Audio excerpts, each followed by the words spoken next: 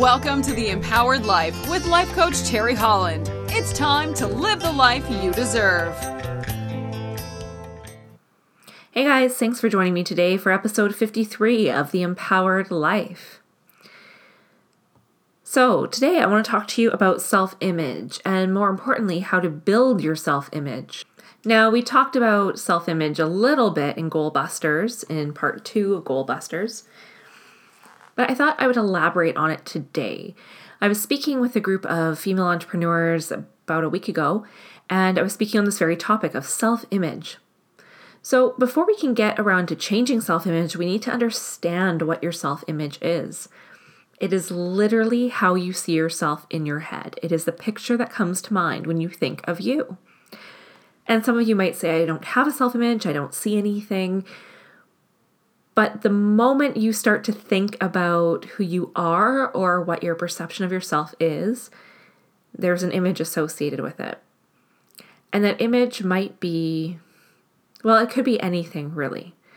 But if you're not performing at the level that you want to in life, then my guess is going to be that your self-image needs some work. And here's why. You cannot outperform your self-image.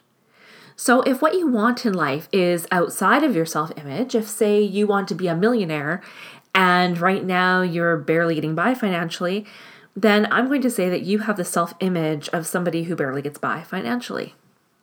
That's how the game is played.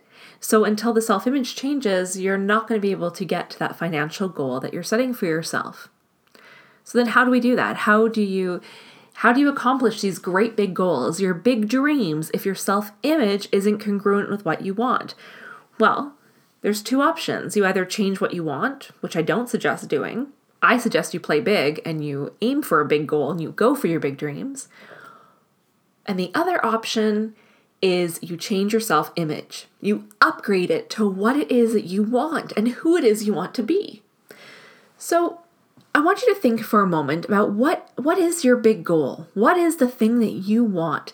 That burning desire deep in your belly, that big dream, that big crazy audacious dream. What is it you want? And how do you see yourself? And I'm going to guess the majority of you have an incongruency there where how you see yourself is incongruent with what it is you want.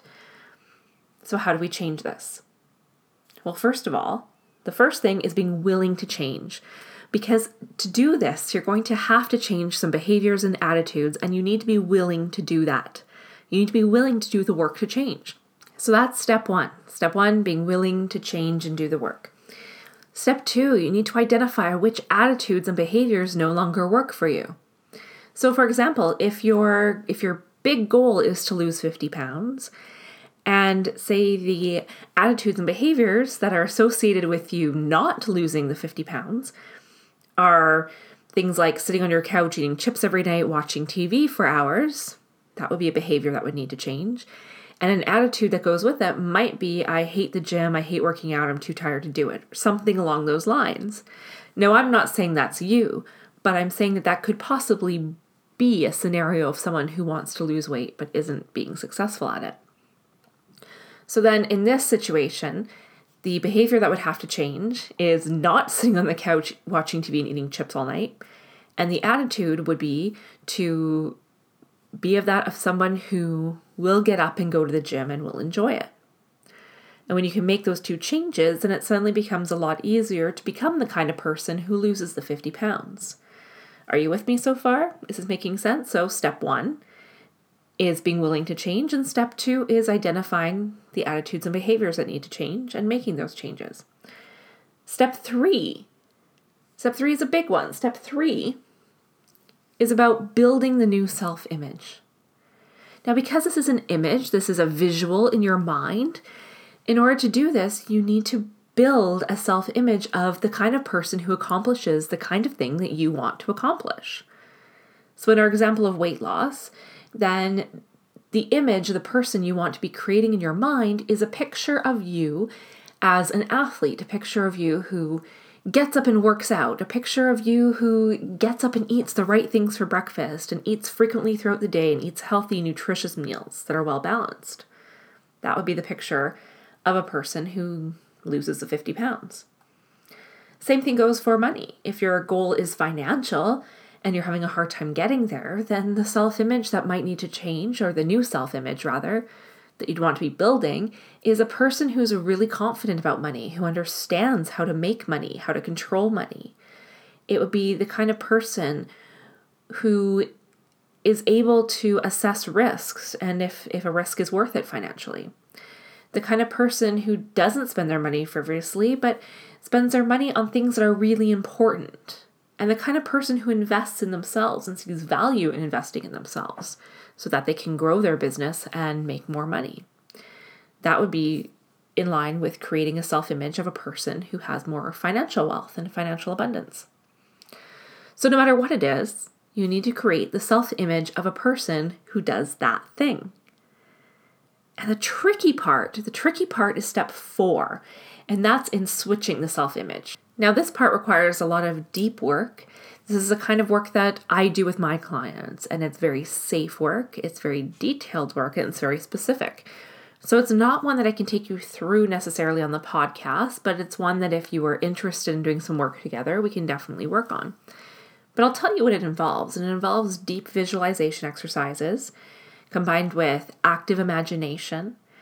And I take my clients through a process where we swap the old self-image for the new self-image over time and reinforce that.